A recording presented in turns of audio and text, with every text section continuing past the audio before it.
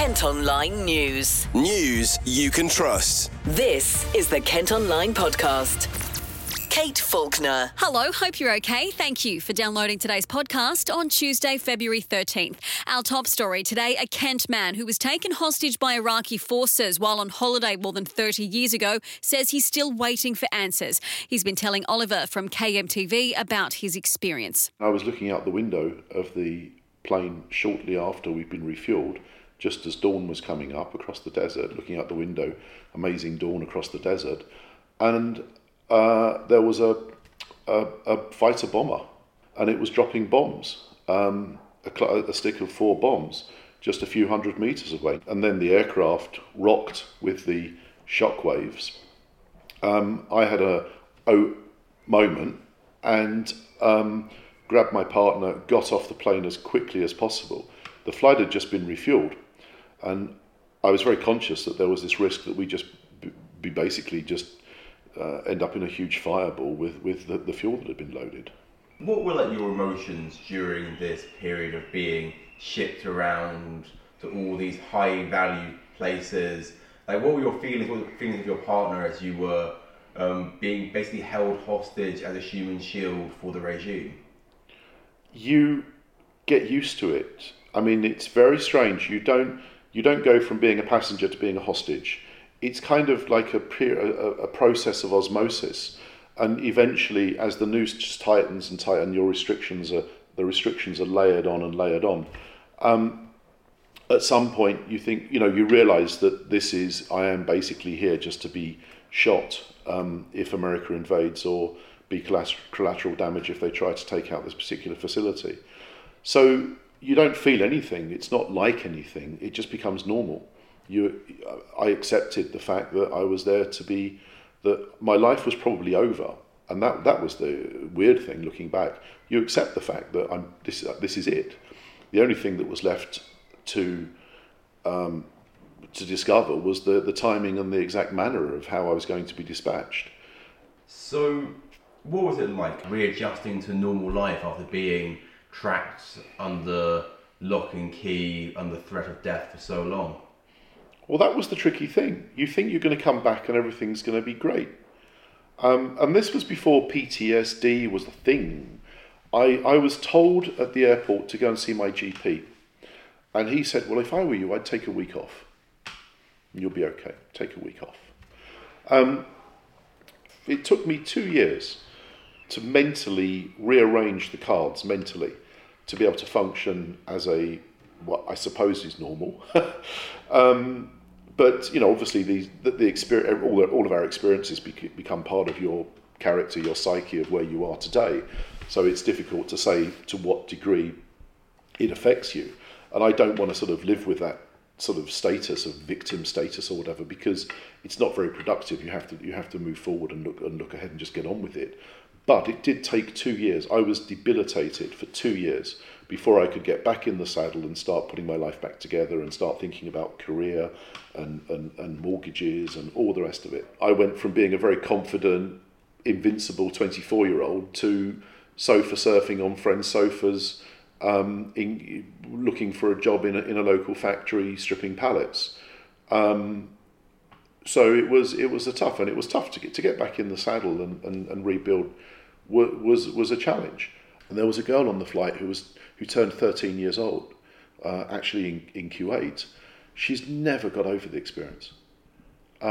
It's defined her entire life, and it's ruined her entire life. He's among a group taking legal action against the government after they admitted knowing about the invasion before the flight landed. Kent Online News. Police are stepping up patrols in Ramsgate after a man was attacked with a noxious substance. He's being treated in hospital after suffering burns to the back of his head in a graveyard on Manston Road on Sunday night, and investigations continuing. So far, no one's been arrested.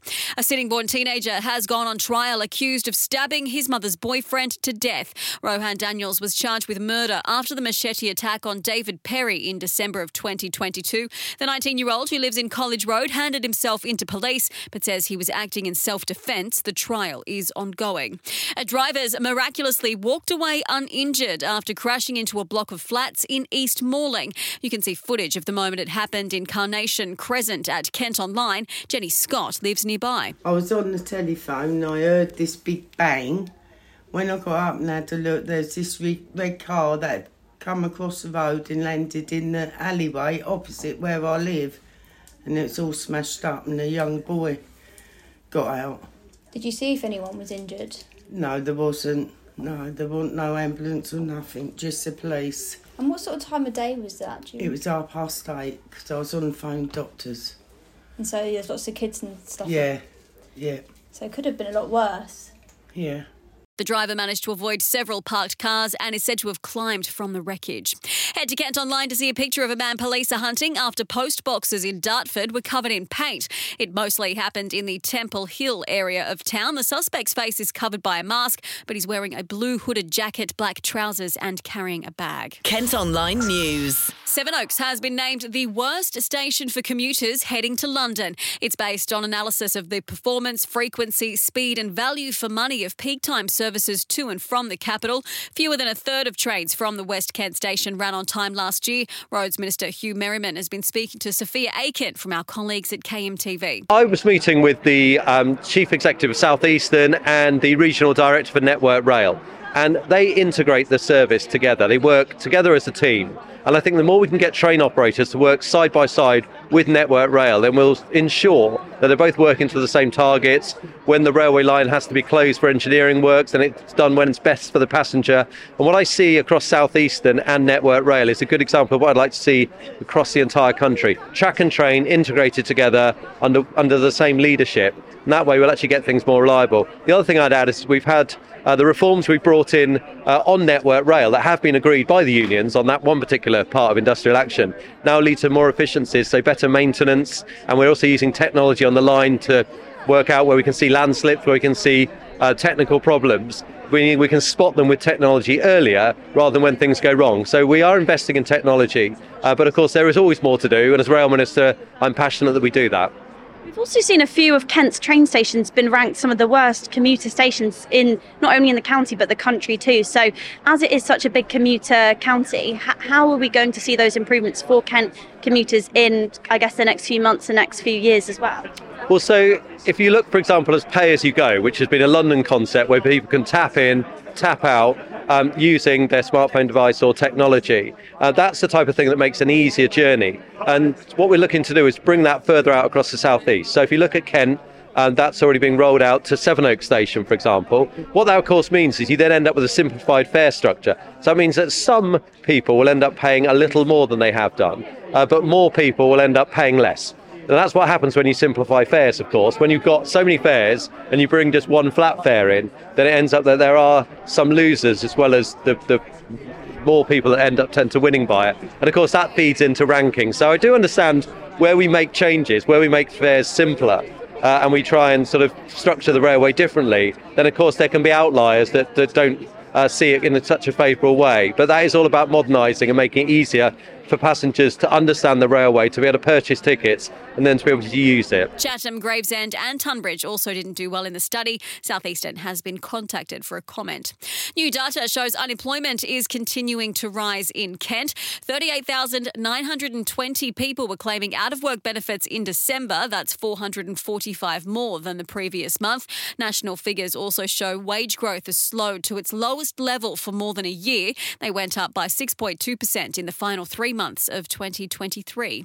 The Cabinet at Medway Council will discuss plans to increase how much residents pay towards vital services later. They'll be going through their budget plans, which also propose cutting things like free swimming for under 16s and scrapping some festivals. It'll be discussed and voted on by the full council at the end of the month. Police are set to press ahead with fines issued to drivers caught going too fast on a stretch of the A20 on the Kent-London border. The speed limit on the stretch from Criddles Corner to the Swan Burnley interchange was recently reduced to 40 miles per hour, but a rogue 50 sign caused confusion. It's thought as many as 60,000 drivers have been notified. The Met says the 50 sign would not have impacted the average speed limit. A control zone set up in Kent following an outbreak of blue tongue among livestock is going to be lifted. 5 cows tested positive for the virus in Canterbury in November. The control zone covered areas including Thanet and Dover. Authorities say the threat is now low risk. Kent Online News. A life-sized sculpture has been put on a Kent beach as a permanent reminder about pollution being dumped into the sea. It was commissioned by SOS Whitstable, which was set up after Southern Water was given a record fine for sewage spills in 2021. The piece, called Sirens of Sewerage, features 5 local people affected by waste in the water. Sally Burt-Jones is from SOS Whitstable. The sculpture is life-sized casts and actually made from casting the individuals represented on the beach. So life-sized neutral marine cement casts of individuals in the community who have a very close association with the sea. 2 of the people that were cast were actually members of SOS Whitstable, but they represent a swimmer, a cold water swimmer, the captain of the ship that sits within the Whitstable harbour that goes out to do trips, the Greta, which has been there for a long time. So Steve Norris, who's the captain there, he's been cast. We've got a kite surfer, and we've got an individual who works with the RNLI and his daughter, who was 7 when she was cast. So, yeah, it's quite a formidable structure. It's been getting a lot of attention so far, and it's essentially a permanent reminder to individuals that, there are things going on within our waterways that we're not happy about. So we're super thrilled to have it on the beach. Why was it so important for you to have this permanent structure put there? Because I'm sure a lot of people have seen your protests before, but you can't stand on the beach all day, every day. So why was it vital that you had this put in place? It is a kind of a constant reminder to people that this problem is not solved yet. So we formed SOS Whitstable in the summer of 2021, just after Southern Water, who deliver our sewerage services in this area, received a £90 million fine for breaking the law and for deliberately putting untreated sewage out to sea. As you said, we can't stand on the beach 24 hours, 365 days a year, and we don't feel like action is happening quickly enough. So when we had this opportunity to work with Jason, obviously we were absolutely thrilled to have an opportunity to do this. The sculpture was actually made and originally planned to sit submerged. So Jason specialises in underwater sculptures, which he's delivered all over the world, all with kind of environmental and or community focus. Unfortunately, we've been unable so far to find a spot for the sculpture in the water. So at the very kind of kind permission of Shepherd Neame and the Neptune pub, they've ended up on the beach and will be there for at least 6 months. But in the meantime, we're still hoping to find their correct home, which will be ultimately underwater. What do you think a Southern Water boss would think of it if they saw it? Well, I suspect they've already seen it by now. It's kind of been all over social media for over 24 hours, and we know they keep a close eye on what we're doing. So I would be very interested to find out what Lawrence thinks about it. It's not ideal, obviously, for them that there's now a kind of permanent reminder of our fight on the beach, but hopefully it will galvanise them to keep working with our community and get things moving in a much more speedy fashion than we've seen so far. Yesterday, it was announced company bosses who allow sewage spills could be blocked from getting bonuses. Plans have been revealed for a multi-million-pound extension of Sheppey College. The site on Bridge Road is being expanded to take on more students and offer extra courses. A consultation's underway. You can see pictures of what the college could look like at Kent Online. Now, a Swanley woman says it's vital more men realise they can also get breast cancer. Jess Walton's husband Matthew was diagnosed in 2017 and died 4 years later, aged just 32. She's doing the 100-kilometre Copper Field Trek in Matthew's memory to raise awareness. He got diagnosed back in 2017, so in May 2017, so quite a while ago now. But he basically found a tiny lump, like you wouldn't have thought it was anything, like it was tiny. Went to the GP and they were quite helpful but quite dismissive at the same time, like saying I'm sure it won't be anything. Like he was only like 27 at the time. I think they said won't be anything, but we'll get it checked out anyway because we don't really know enough to be sure. So they sent him to hospital quite quickly, I think within like a week or two. And then on the first appointment there, the doctor kind of felt the lump and said, no, it definitely won't be anything. Like, don't worry about it. We'll do all the tests anyway. Like, they were quite thorough, but we're still quite like, don't worry about it. And then a couple of weeks later, we got a phone call, like, come in the next day or whatever it was, like pretty quick, like come back. So we went back, and when we walked in, there was like, I think there was a nurse and a doctor in the room. So we're just like, as soon as you see someone extra, I think I'm a bit like, oh God, like that's not good. And they were like, oh, there's just a Macmillan nurse here, like don't worry about it. And then obviously you know that means cancer, I think, to me. So I knew it was going to be something probably bad, and they said, yeah, that it was breast cancer. So yeah, from there it was just loads and loads of tests and stuff like that. Yeah. And when I spoke to you before, you touched on some of the differences between obviously breast cancer that's found in women, which is a lot more common in male breast cancer. You know, you mentioned about the recovery from mastectomy, and also sort of the reaction you had when you were in like the cancer wards with the you know, people. You said it looked like sometimes people thought it was you. Yeah, I think it's just being in the kind of breast cancer unit. Obviously all the nurses and stuff are so nice, but they just never expect it to be a man. Like, I think they always just expect it to be the woman. And then definitely patients would just kind of be looking at me, because you just don't expect it to be a young man. And then when he's called in, it feels a bit like, oh, like this is just different to everyone else, because it is so rare. Like, it doesn't really happen very often at all. Obviously you're doing this charity, this 100k trek, a kilometre trek. So, you know, what is the purpose of you doing that? I think it's like two purposes really. It's kind of for me to like do something for me. Like, being a young widow, it's hard to kind of, I don't know, get motivation to do things. Obviously grief is just such a big thing, but I think to do this for a charity is just a kind of a big thing to like get something good for me, and like get like a purpose of life kind of again, like, and get fit and stuff. But it's also for the charity, like for him, for anyone with that's young with breast cancer, like to get the message out there that young people get it, men get it, and it just needs more like resources and more information, more like out there really. Around 370 men in the UK are told they have the disease each year, compared to more than 55,000 women. Kent Online News. A TV historian has joined a fight against plans for a solar farm, which it's feared could damage a Roman fort in Kent. Developers want to install plans at Richborough near Sandwich, about 160 metres from the historic site. Mary Beard has shared the planning documents on socials. The people behind the plan say it'll contribute to national net zero targets. 2 blue plaques are going to be unveiled at Canterbury West railway station later.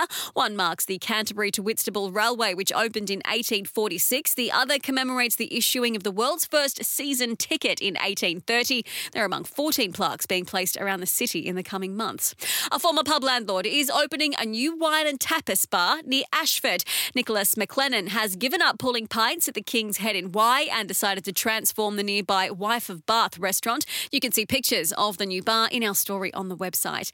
And a 91-year-old veteran soldier from Kent will be looking for love on first dates tonight. Ronald Brown says going on the Channel 4 show was on his to-do list. The pensioner from Twiddle will be dressed as his music idol, Frank Sinatra.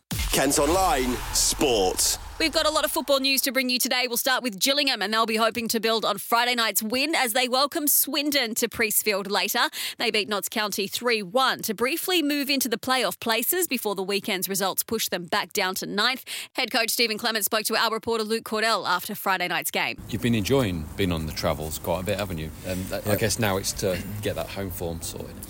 Yeah, well, I'm not going to talk about that too much tonight. I'm really happy with the away win, but no, I hear what you're saying. It's, of course, Tuesday night is a big game for us. I think I said a moment ago, when you win away from home, if you come and back it up with a home win, it really starts. You start seeing progress in your table. If you do that on 4, 5, 6 occasions in the season, you'll be at the right end of the table. So there's no point all being happy about this one tonight. If we go and draw or get beat against Swindon. So now we have to prepare properly now. Over the next few days, the boys need to recover right. We need to make sure that we're prepared tactically, and then we need to go and beat them. How good was the half-time team talk as well? Must have been nice going in 2-1 ahead. I was ready. Obviously, it's always a dangerous one when you've played really, really well, and the lads have yeah, obviously you have to praise them and tell them where they have done well. But sometimes that's also be a bit scary if you pat them on the back too soon. You think they could not repeat it in the second half, but there was no danger of that. So I could see a hunger in their eyes, and we had to. When you play against a possession-based team, it's very, very difficult towards the end of games. You'll see like your Manchester Cities and Liverpools, teams can stay in games for sort of 60, 70, 80 minutes, and they always get done late on because players get tired, concentration lapses, and teams can score late on.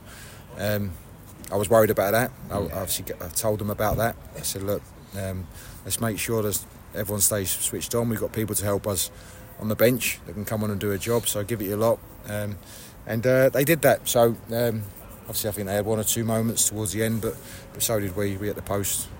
So it was, we could have had more. How did that not go in?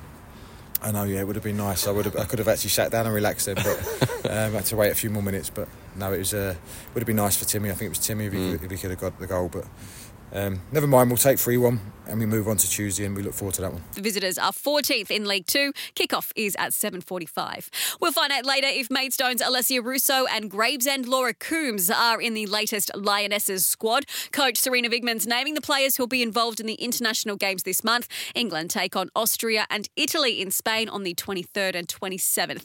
And we should find out later when tickets will go on sale for Maidstone United's 5th round FA Cup game. They travel to take on Championship side Coventry on Monday, February 26th. It's thought the club will be allocated around 4,000 tickets. That's all from us today. Thanks ever so much for listening. Don't forget, you can follow us on Facebook, X, Instagram, TikTok and Threads. You can also get the details on the top stories direct to your email each morning via the briefing. To sign up, just head to kentonline.co.uk. News you can trust. This is the Kent Online Podcast.